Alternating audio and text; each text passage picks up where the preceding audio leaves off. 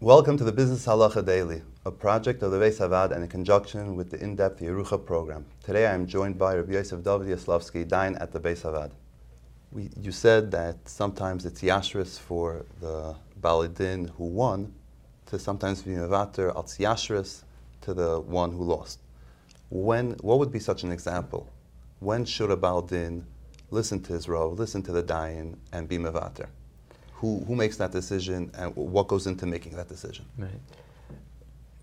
I would say typically it's understood that the Yosher follows the halacha, and it's right to say that the Baruch Shalom gave us mishpatim yesharim v'teiras emes, that if you go along with the din, that's 100% Yosher, and that's true.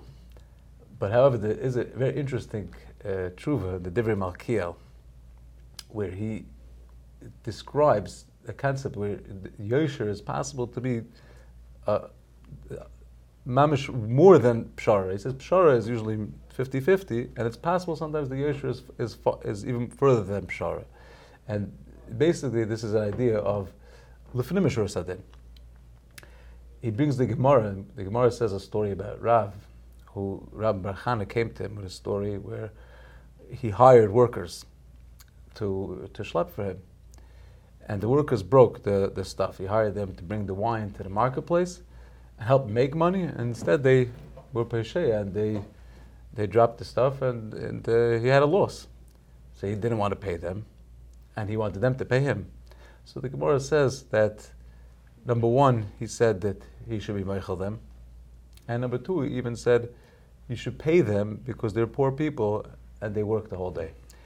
The Gemara says this is an example of L'man telech b'derech tovim v'orchas tzadikim. So there is such a concept where that's called the lefnim mishur sadin.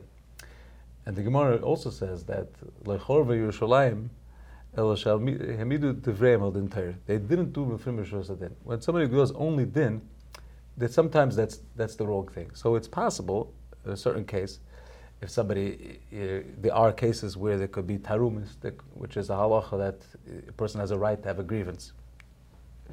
How do you take care of that grievance? This could be a possible where the person worked for somebody, he was expecting something, he's a poor person, the other person's very wealthy, and in that situation, it would be normal for him to give him something. So at least it should come to some kind of settlement which would make both people happy. There, again, la halacha, you cannot be koifer on the lefnim mishur sadin, but to explain to somebody why it would be right in that situation to do lefnim mishur sadin is something that's recommended, and it's a part of havas shalom. So it would be the right thing to do. When the dayan sees fit, that's another part of coming to the right settlement. If you enjoyed this video and would like to receive more like it, or to sponsor a future video, please visit beishavad.org.